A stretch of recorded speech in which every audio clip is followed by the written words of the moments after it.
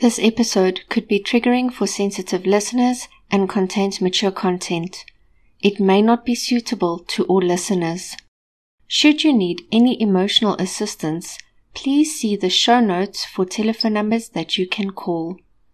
The views and opinions expressed in this podcast are my own and do not reflect the official policy or position of the podcast. Any content provided by contributors such as the host, guests, bloggers, sponsors, or authors are of their opinion and are not intended to malign any religion, club, group, organization, company, individual, or anyone or anything.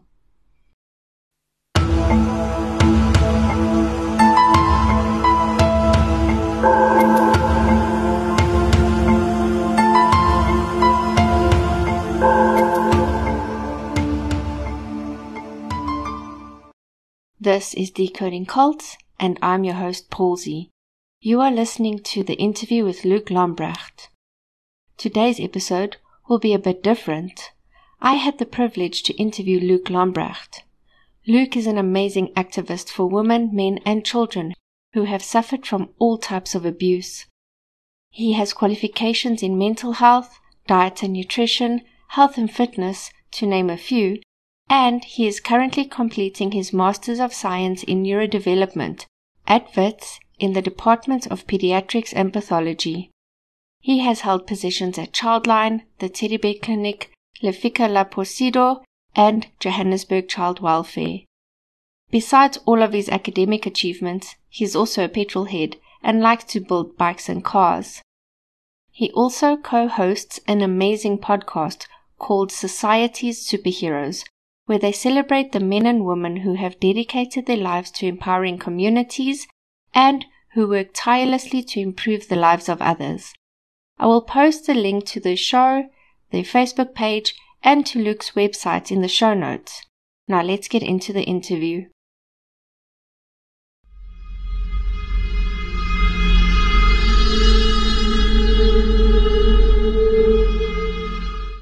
Good morning. How are you? Very well, thank you. And yourself? Very good, thank you. I would like to thank you very much again for your precious time on coming on to my little podcast to give us a little bit of expertise. I'd just like to ask you if you can just tell us a little bit more about yourself and all of the wonderful work you do. I know that you have qualifications as long as my arm. So if you can just start us off there, please.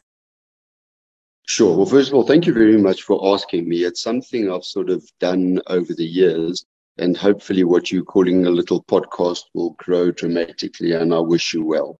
So by convention and training, I'm a child protection and development specialist. So I've worked in the world of child protection for the past 30 years. And while I was at university, I did an honors degree in comparative religion and philosophy. And my particular interest was new religious movements and how those are different from cults. And then due to the fact that it was an interest of mine at university, we had some issues around students being targeted in the reses by some cults that were around in the Johannesburg area at the time. And I was then asked to assist the university to sort of safeguard young people from these the lure of the cult and the potential harm that may cause. Okay, thank you very much.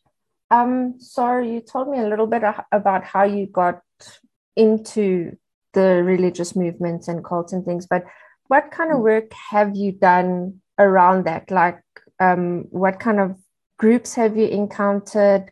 What kind of people have you been encountered in these groups? Have they been a little bit like aggressive towards you? Have they been open to speaking to you? Those kind of things.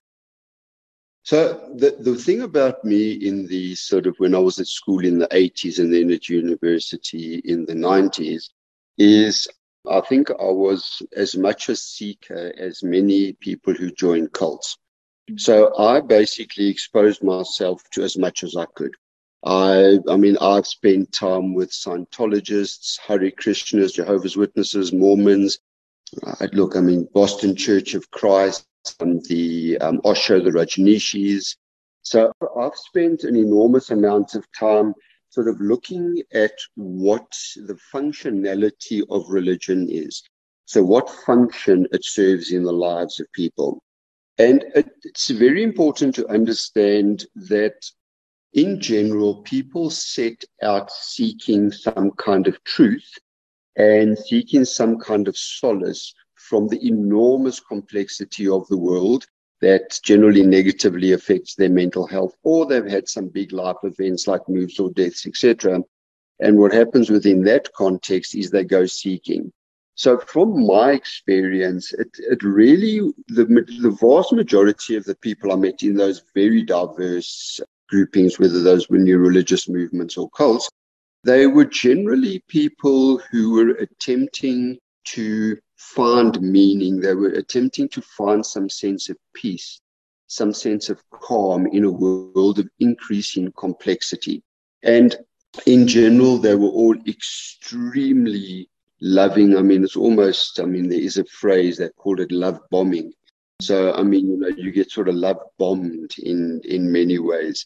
And they were all very, very, very kind. And because I was sort of a trained comparative religion and philosophy person, they quite enjoyed the intellectual banter with me. So, I would go in and I would challenge them on everything they say and everything they're doing. And I had some very, very good sort of academic intellectual conversations where they would want to banter with me. Okay, so that was the first thing. To be honest, the only real sort of pushy, aggressive people I came across within my exposure to all of those different movements I've mentioned. I didn't mention all of the ones, that I sort of spent time with were the Scientologists. I found them very, very difficult. They were pushy, arrogant. They were really, really difficult people. You couldn't engage them in a conversation. You couldn't debate anything with them. It was like, this is what it is. You are kind of clouded and you can't see the truth, etc. And you better sort yourself out. For a man who's so young, you've got huge problems after they did my 500 question personality test and whatever. And I said to them, well, how much does my peace of mind cost? And they said, no, well, you can't put a price on your well-being. I said, well, I can, because I earn $4.20 an hour. And I want to know how many hours I have to work for my peace of mind. So they were actually the only ones who were aggressive at all.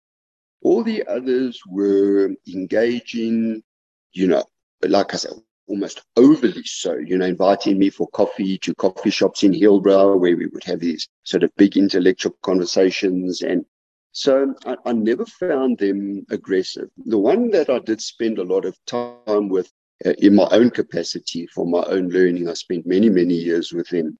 They sort of had this veil of teaching you philosophy.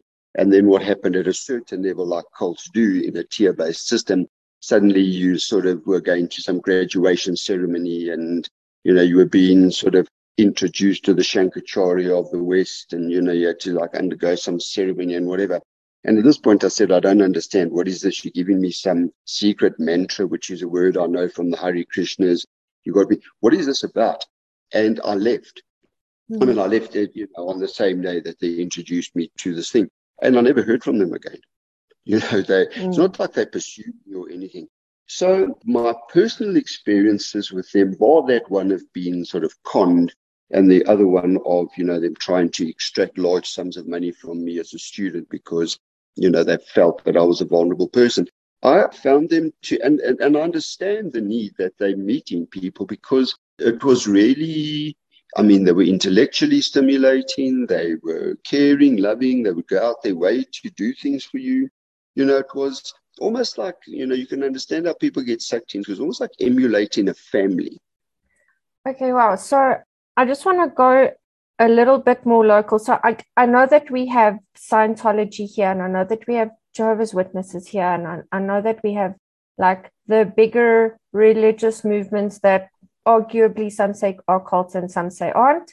But I know that there are other groups around that are not as big or as well known, but they pop up in South Africa. And I know that I covered the one in my first episode, which was that Seven Angels Ministry, which happened in the Eastern Cape.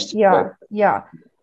But the thing is, like, until they actually commit like big crimes, it kind of flies under the radar. And I was just wondering, have you encountered any closer to home, more locally born movements like this? Yeah, so this, I've had calls over the years from parents, saying to me that, they're terrified for their children's well-being because their children have disappeared into this sort of commune-based environment. And with that, they've taken themselves out of their family, their studies, their lives, their friends, which is a common feature. And also that they dedicate all their resources towards this group. So the resources, in other words, they take all the money they have or sell what they have, all the time they have to either serve and, to serve the organization or the organization's mission, or to earn money for the organization. And their concern was that this is harmful because it has withdrawn them from their families, their loved ones, their friends, their social group, their studies, etc. So I had one that was Korean based, and this one also very kind of sort of, like you say, skirts on the periphery because, it doesn't have, these huge sort of monuments to themselves that you can see, like a whole compound like you would see in Waco, Texas, or in the People's Temple with Jim Jones, where there's something that's very big. So they run in smaller cells. There is an Hermanus-based one that I have been phoned about as well, where there have been young people, because I've had some other issues in Hermanus recently, but there was one in Hermanus that I got phoned about. And then over the years, there's been sort of groupings. For example, there was one smaller grouping that we dealt with in Braamfontein around 2000, where it was a much smaller group of people where they believed the end of days were coming, and they all got together waiting for the end of days to come. And then splinter groups, for example, splinter groups off the Church of Christ, like the Boston Church of Christ, who were very, very active in Joburg in the university setting. So they, the Church of Christ is a massive organization, but then you've got a Boston branch of it. So they're kind of under the radar because they're seen as Church of Christ, but they're sort of another subgroup of the Church of Christ. So there's been a range of those over the years, from very, very local to things imported from Korea, to just one person who decides, let's live this kind of life, who has this small group of followings, like a Charles Manson kind of figure, where he's got very, very few followers, so you've got like a dozen disciples, and those 12 people run very much under the radar.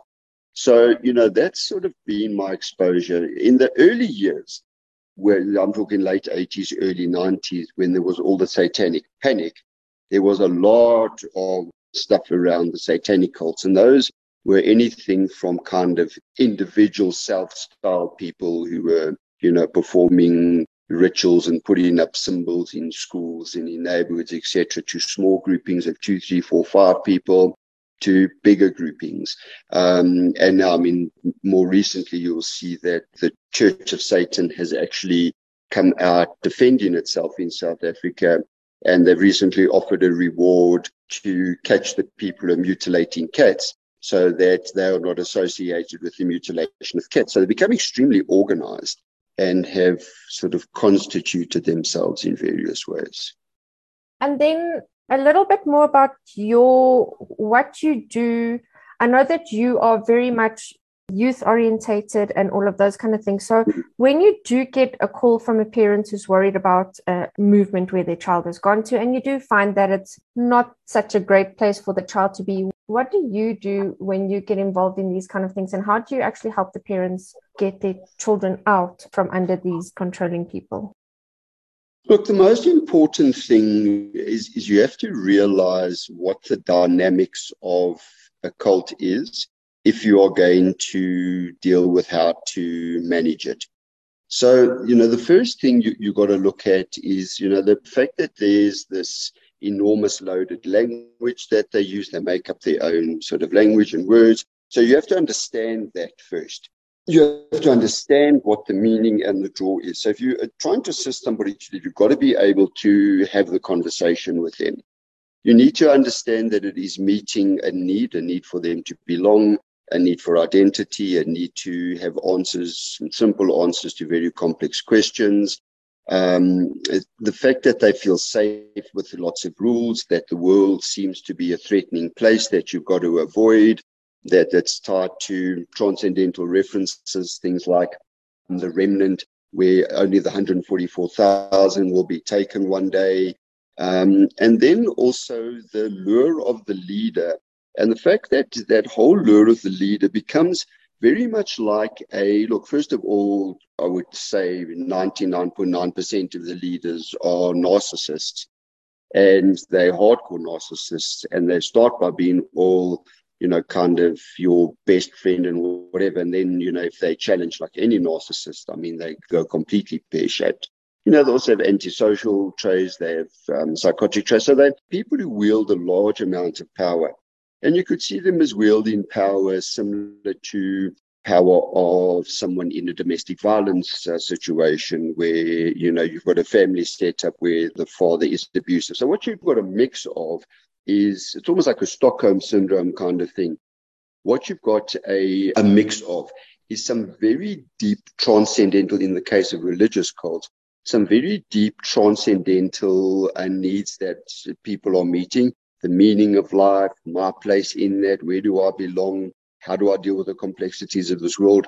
Mixed with that, a very, very kind of controlling, quite sort of megalomaniac, power, money hungry kind of leader who then steadily grooms these young people, or not only young people, but mainly young people, grooms people, and then it ends up abusive. And now it's hard to escape, because once you're in, if you threaten the authority, they start threatening you.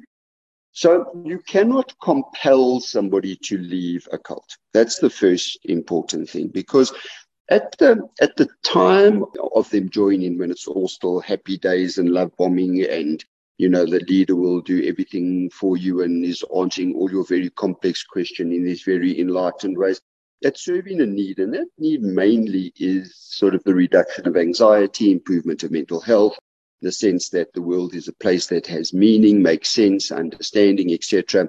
But then they go right off the edge where can tell them, the leaders can tell them the sky's actually green due to some kind of epistemological argument, and you can show them the sky's blue, but they'll say no, it's because you don't see green via your cones or whatever. They lose grip with reality. So the first thing is to be kind. That's really the first thing. It's not this case of sort of going and kidnapping people in the middle of the night and deprogramming them and all of that kind of thing, because the truth is the majority of those young people go back, because you haven't dealt with the meaning of the cult experience. You're trying to just deal with the content. So the big thing is that if you engage, like I did with them a lot, if you engage in debates with them, they tend to use the language. You have to understand the language. They tend to have self-sealing arguments. You need to understand how to have debate. You need to not be defensive around the fact that it might challenge your belief system. And, what we try and do is we look at the fact that there needs to be some kind of family or social intervention. So friends, family, we care about you. We don't disagree with your belief. We just disagree with the fact that you've isolated yourself from all of us. Why would, it's actually quite a funny thing. If you look at all of the definitions of what makes up a cult, CrossFit would fit all the definitions of a cult, with the exception of the fact that you can leave and come back. You can socialize with other people, you can come back. You can do things other than CrossFit, you can come back. You can voluntarily participate, you can come back.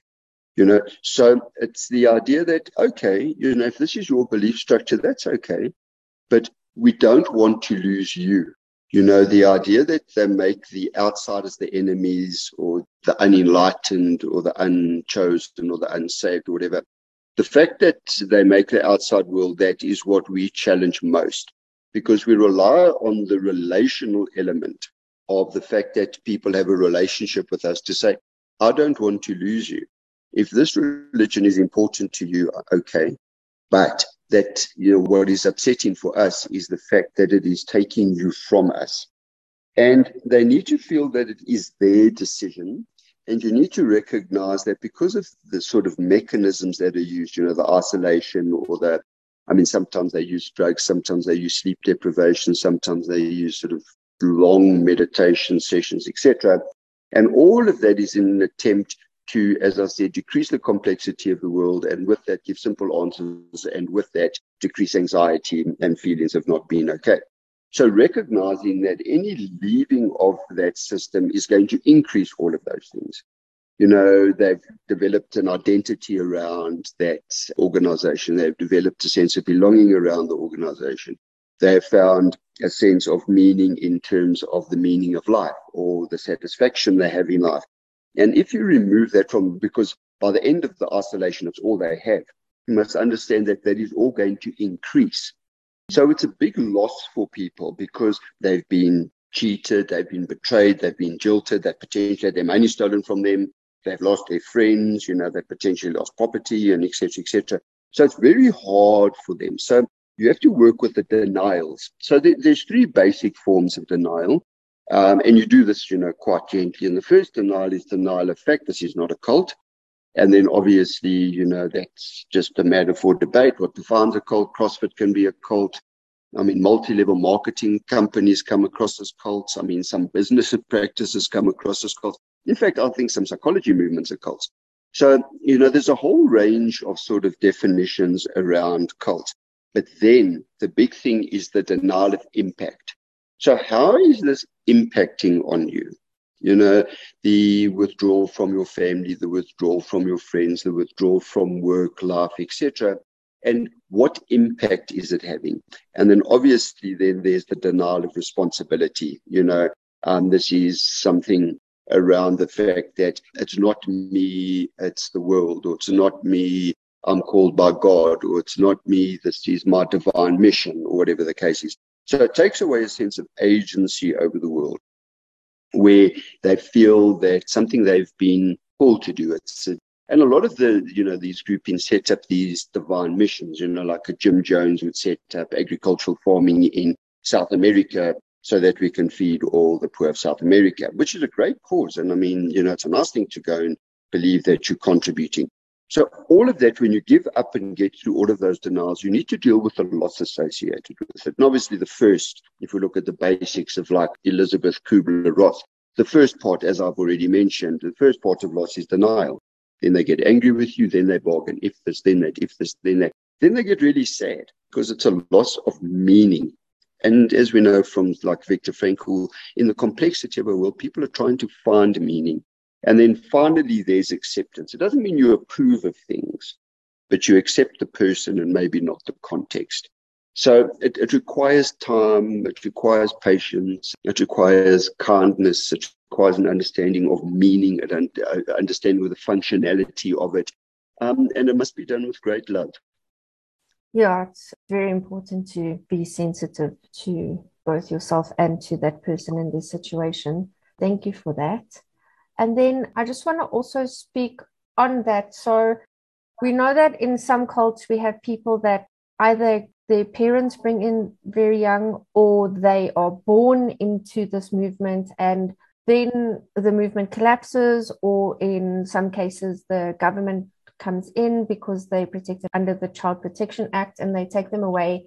And now this is basically all that these kids knew, or young adults knew, or teenagers knew. And now they need to kind of assimilate back into what we deem as normal society. So what resources are there for these kids to kind of forego everything they knew, regardless of whether it was good or bad, and actually try and assimilate into the world? Like, what happens with those kids?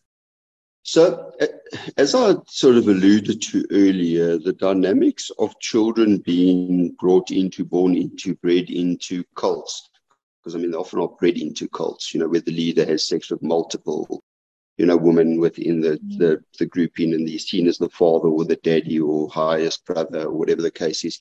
The dynamic that you're talking about is very, very similar to child abuse.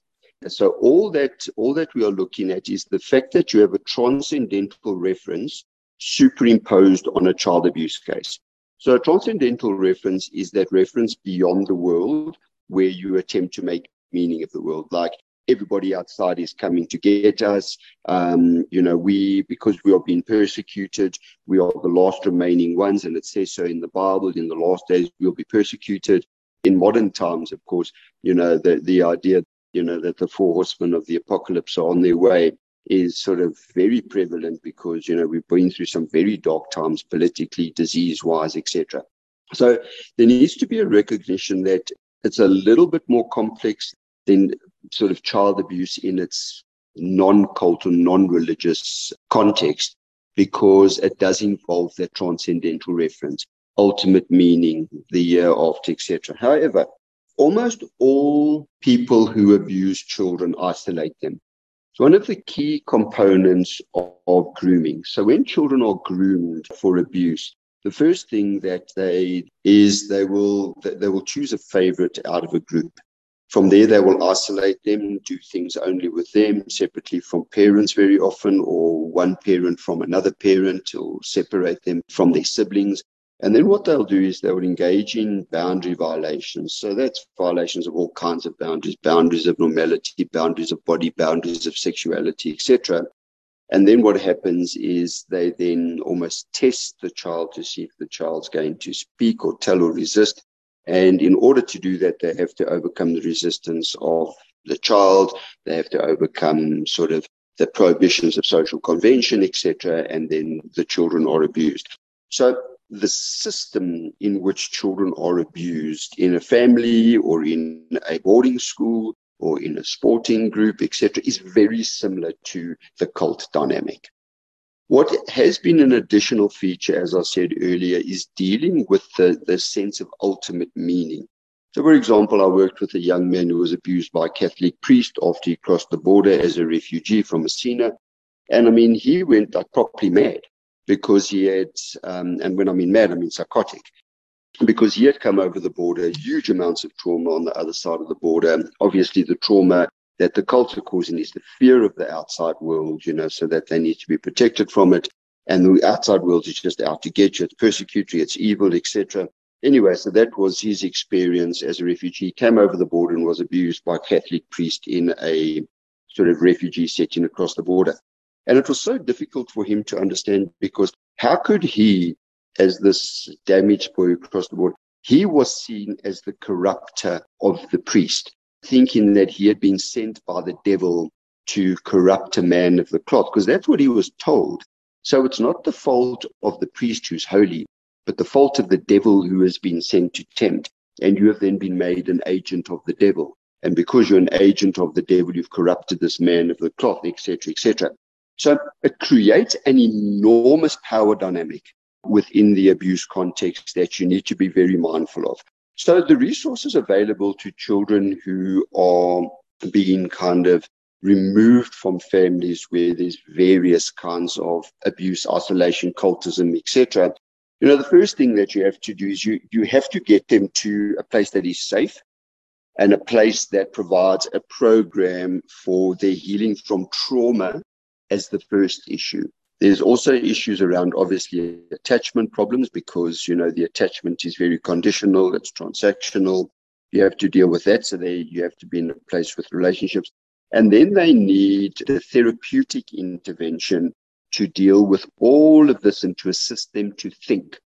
Because what the cults do is they foreclose thought. So in other words, thinking is not prized. If you think if you think outside of the words they use and you question anything they say, they become quite punitive. So they don't know how to think about the world. They don't know what script they have to enter the world, because they've been isolated from the world on the idea that the world is evil. The world is a terrifying place. They have to be gradually introduced to the world that the world is not this demonic, evil, terrible place. So they need to go to schools, they need to be socialized into society, they need to be introduced to society. I mean, in some ways almost similar to the young people we've worked with who grow up for the first 2 years of their life in prison with their mothers. When by the time they leave at 2, they've never seen a traffic light. They've never seen a highway. They've never seen a big road that you have to cross. They've never seen a mall. So what you have to do is you have to introduce them to that world, because that world has been made to be terrifying. So there's a lot of work. First is safety. So first and foremost, they need to be safe. Look, and in instances where there's deprivation, like sleep deprivation, food deprivation, those kinds, you need to make sure they're properly fed. You need to make sure they've got places to sleep, that their routine is good. You need to then make sure that the environment they're in is safe. And then you have to introduce them to the world with a supportive person who is there for them, both in the life space, so in other words, like a child and youth care worker, foster parent, etc., and a person that they go to for therapeutic intervention, like a play therapist, etc., that can assist them with giving them a script for the world and an alternative version of reality from what was offered, so that the world is not a place that is trying to persecute you. They've taken my parents away. This is something you must battle against and fight against. And again, the analogy we use for it is that it's like going into an archaeological dig, where what you're doing is, you've seen archaeological digs. They go in with feathers to uncover the bones rather than going in with jackhammers. So again, it's a gentle, kind process, because remember, they still love their parents. As abusive as what parents are, I mean, the irony, I think I've worked with one child in my life, and I've worked with tens, maybe hundreds of thousands of abused children. I met one in my life who said, I never want to see my parents again. I hate them. I want nothing to do with them. All the others sort of clawed back in an attempt to find answers to their lives and a sense of belonging. So we mustn't become like the cult people and make the cult people all bad, because they aren't all bad. They give you answers to the world. They give you a sense of belonging. They give you a sense of meaning, a sense of identity. They give you a sense of comfort in the world. They misuse all of that to be abusive of you, of course, but that's the abuse dynamic in general. So, and then obviously you have to be quite clear and I think very careful as to the angle you take on prescribing meaning to the transcendental. So in other words, don't come in as a Christian saying we are to save you from Satan, because, it's not helpful for you to come in and say my religious belief is now perfect and right and yours was all wrong. It's allowing them to find their place and opening up a set of alternatives that are able to meet the same needs without the abusive, isolating, kind of punitive culture of the cult. So again, we just need to remember that whatever we do when we do approach these people is always then from a place of love, and to ensure that we make them feel safe in the space that we are bringing them into. Safety is absolutely key. Look, your basic needs are more key. I mean, if these people have been sleep deprived and deprived of food, and that you need to feed them and get them to sleep, I mean, that's the first thing. But safety is absolutely key, because you must remember that when people are not safe, they go into fight, flight, freeze, flop, fawn, I mean, whatever words you want to use. But it basically forecloses thought. That's the important part. When you feel like you are under threat, and obviously the cults create the idea of a threat from the outside, and nobody can be trusted outside. And if you don't have a sense of trust in the world, why should they trust any of us? We've got to earn trust. It's not just going to be given to us. And within that context, they accommodate, because they're feeling they have to accommodate the environment, because if they don't accommodate the environment, they have to go out into the world. The world's a terribly dangerous place, so they accommodate it because better the devil you know. So we must be careful not to sort of enact or reenact any of those dynamics, where what we want to be is we want to basically say to them, first, we want you to be safe. Only when you are safe can you think. Only when you think can you develop your identity. Only when you develop in your identity can you find a place where you feel you truly belong. Only when you have that can you develop a sense of self-esteem and confidence, which is what they generally didn't have, which is what put them at risk in the first place, and then find your place in the world. But it's a process. It's not an event. And then I just want to ask as well, so I know that we speak a lot about the kids, but obviously there are adults that join groups for whichever reason, and then they one day wake up and realize that whatever they're participating in might be very damaging to them, but in the same breath, they've kind of lost everything. So they've written off their parents, they've ended up in a new town or a new country or wherever they may be. And I just want to speak specifically to South Africa, because I know, like, overseas, mainly the US and those kind of places where they've got lots and lots of cults and lots of literature and support groups and cult specific kind of interventions, not interventions, but like if you get out of a cult, you can go to, for example, Scientology. They've got the Aftermath Foundation. So if people leave the cult, they can go to the Aftermath Foundation, regardless of whether they were in Scientology or not. And they will take them in. They'll help them. If they've only been in a little while, they'll help them adjust back to society. If they've been in their whole lives, they actually help them learn basic things about outside world things. And like, we don't really have anything cult specific, but what do we have? Where can people go once they get out of a cult and they're like, I don't have anyone to talk to? Like, who do they go to? Where do they turn to? Okay, so there's a few analogies to draw in terms of where they can seek help. First is, in my opinion, it's a form of domestic violence. It is spiritual abuse, it's financial abuse, it's emotional abuse, sometimes it's physical abuse, sometimes it's sexual abuse as well. So the first thing is we need to recognize that it fits the context of domestic violence. So any services that are available to domestic violence victims, in my opinion, should be made available to people who are exiting cults, because I believe the dynamic is the same. So in other words, programs for abused women, men, boys, children, etc. The other analogy is trafficking, particularly if there is movement of people across. I'm talking more about internal border trafficking, so you move someone from here to rural Eastern Cape. I think, that we could make an argument that if they're taking them away for sexual exploitation or etc., that the services that are available to people who are trafficked should be made available to people who have been, particularly people who have been born into the cults or drawn into the cults and now can't get out. And the other analogy, interestingly, is addiction. Because what happens is if you are addicted to something, you will give up everything for one thing. So you'll give up your family, you will give up your home, you will lose your cars, your job, whatever, for the substance. You'll give up everything for one thing. And that's what happens in the cult context. And the problem is when you leave, you have hurt people. You have hurt those around you because you've called them whatever, the infidels or the antichrist or devil's spawn, whatever you've called them, and you have hurt them.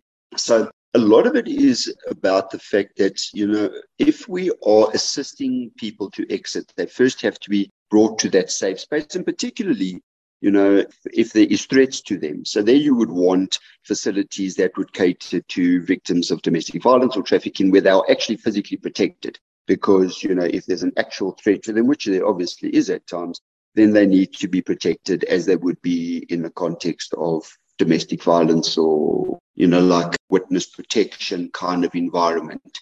So while you're trying to extract yourself. But then the role of the people working with them needs to be family reunification. So there needs to be work done. And our Children's Act talks to this extensively. Is that, families are the center of the world. And what these cults do is they want to replace the family by being like a family. And that's why I believe the domestic violence issue fits with it. And I believe all of the provisions under domestic violence could be applied to people who get brought into cults and held in cults by all of these various sort of techniques of isolation, financial dependence, manipulation, threats, physical, emotional, potentially sexual abuse, etc. So the idea would be that once you exit, you have to be safe. So in like a domestic violence shelter, for example. And then what would happen is that the social workers who would be appointed there would need to get the families involved to say to the families, there is a need in that person, which is what they would have to want, a need in that person for family reunification.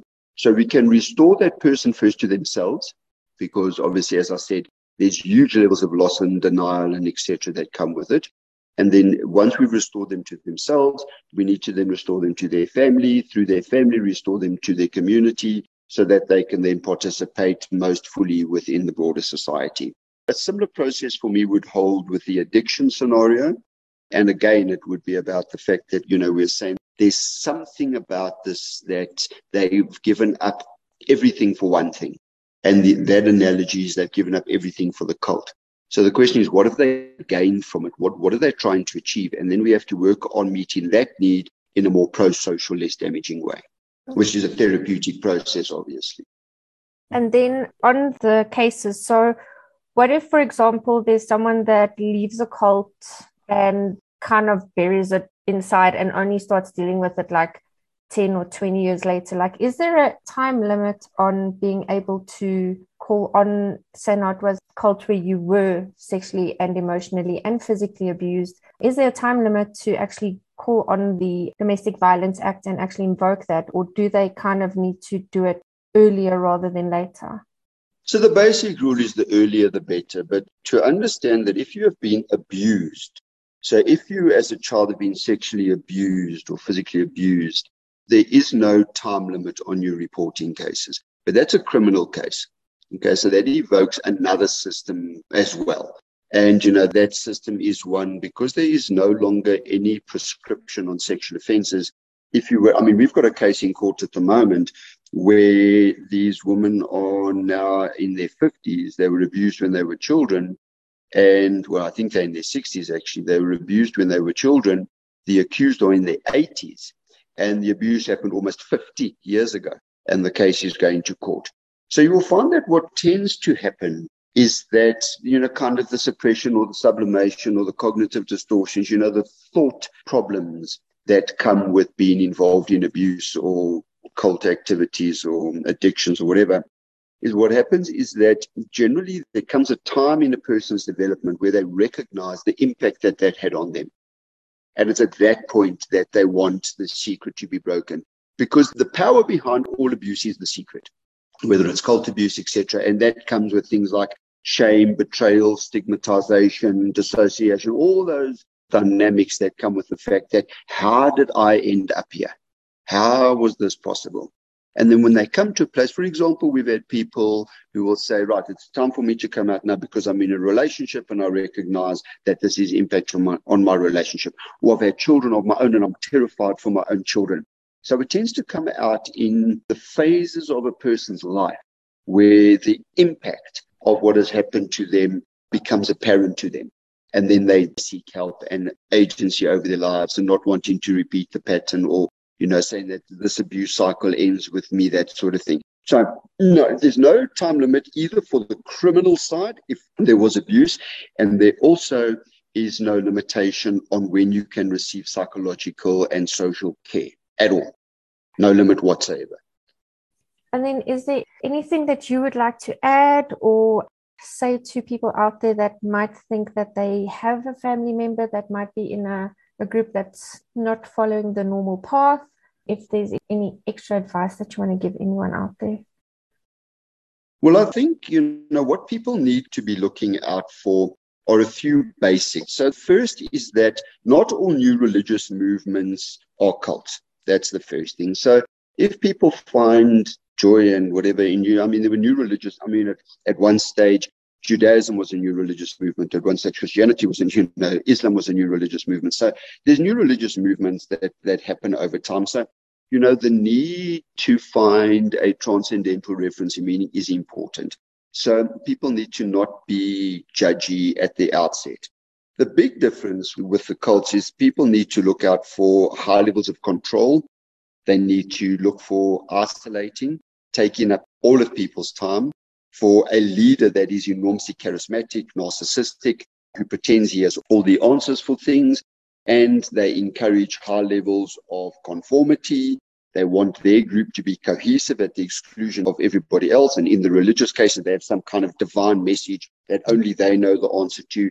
And it works largely like a pyramid scheme, where what happens is that you progress up the ranks, and the higher you get up the ranks, the more the laws don't apply to you. And the people at the bottom, the laws apply to you completely. When you get to the top, you've got lots of money. The people at the bottom tend to have no money. So there's that whole kind of multi-level marketing kind of pyramid scheme system that people need to look out for as well. And then in addition to that, you need to also recognize that it meets a real need in people. So while we need to watch out for all of those things, we need to say, what need is this meeting? Because the behavior will cease if the need is met in another way. So they are trying to, for example, find answers to things. So the answers to things that they are trying to find are generally to simplify the complexity of our world at the moment. And it's the same. This is just a bit too much for me, and I need to undo the complexity. What we need to do as a result is we need to engage them. We must not judge them. We need to treat them with, like I say, with a feather, and uncover what need they are meeting. Because once we understand the need, we can offer alternatives. Once they understand that there are alternatives, and it's not this one big answer to all of life's complex questions, with all of its isolation and distortions and sleep deprivations and eating all your time, all your money, and making you completely dependent, that needs to be sort of thought through. And then finally is that we can't reject people. So even if we have been rejected, it's not for us to reject them. Where they are different from, for example, addicts, is addicts will steal from you, they'll lie to you, they'll et cetera, et cetera. Whereas, this group of people withdraw from you. And it's not about us. It's about the fact that they find the world too difficult, too painful, too complex to live in. And that's a hard place to be, And that's why, you will end up with like a Jim Jones or a Waco, Texas, or a People's Temple or a Heaven's Gate, where people will remove themselves from the world entirely. Because it's easier to be dead than to think of yourself living in this world, because the world is too complex. That's a hard place to live. It's difficult. It's painful. It comes with all kinds of existential angst, etc. So we need to not judge them for that, because, I think all of us have some understanding of the fact that we would like to sometimes just bail out of this. It just sometimes feels too hard. Yeah, you're 100% right there. Okay, I'm aware that your time is precious, and I know that you have another appointment to get to. And also, we don't want to keep people listening to us for endless hours, because then they lose interest. I could talk to you for endless hours. Well, we can have a follow-up one if you want to do something more specific. This was sort of like an overview of the parallels between cults and domestic violence and abuse, and parallels to substance abuse, and, kind of the basic defining things. If you want to do something more in depth about things specific, 100%. So we can certainly continue the conversation. Fantastic. I'll definitely take you up on that. I just want to thank you so very much for speaking to me again. I really, really appreciate it. I'm going to try and get the show edited as quickly as I can and get it up tomorrow. So I'll send you a link as soon as I've done it. And I'll put it all over my social media. And thank you for picking up on this, because it's something people don't want to touch, because in our sort of constitutional liberalism of granting people undue sort of, well, not undue, granting people kind of complete freedom of religion, we haven't recognized the potential harm of it. We've had other interesting things like the religious community coming out against the banning of corporal punishment and saying, spare the rod and spoil the child means we can eat children. I don't read that text like that. We have had the religious community coming out saying we mustn't do sex education in our schools, because you are promoting, wayward sex and gender diversity and fluidity, and I don't want my children exposed to that. So, even the mainstream religious groupings have something to answer to in terms of this idea that your religious freedoms are such that you can impinge on the rights of others. And we have to fight back at some level, but it's how we fight back. And, we mustn't become like the leaders who are saying, oh, yeah, we're right, and we're the only ones who know, and you know nothing, and these people have hoodwinked or whatever. We need to say, well, what's the attraction? Yeah, 100%. And how can we assist in meeting that need in a more pro-social way? Yes. Okay, perfect. Thank you very, very much. It is a great pleasure. Thank you for taking this on and taking it up. It's something I really enjoy thinking about, so I appreciate you engaging me. And thank you to the listeners who made it to this part of the podcast, because we're sort of 45 minutes in. For those of you who made it this far, thank you for sticking around so long. Thank you so much, Luke. I can't wait to speak to you. Have a great day. Yeah. You too. Okay, cheers. Bye. Bye-bye. Next week, we will be looking into a cult that originated way back in the 1800s, and it will be covered over quite a few episodes. If you enjoyed this episode, please hit the subscribe button and rate and review us. It will go a long way in improving the podcast and helping others find it. You can find us on Facebook, and you can email us at decodingcults@gmail.com. We would love to hear from you. If there are any topics around the workings of cults which you would like further explanation on, or if there is a cult that you would like to hear about, email me or post it in the Facebook group. Remember to go and check out By Design Crafts SA and tell them I sent you for a 5% discount. The amazing logo art was created by the tattoo artist Jock Jacobs. Thank you so much for listening.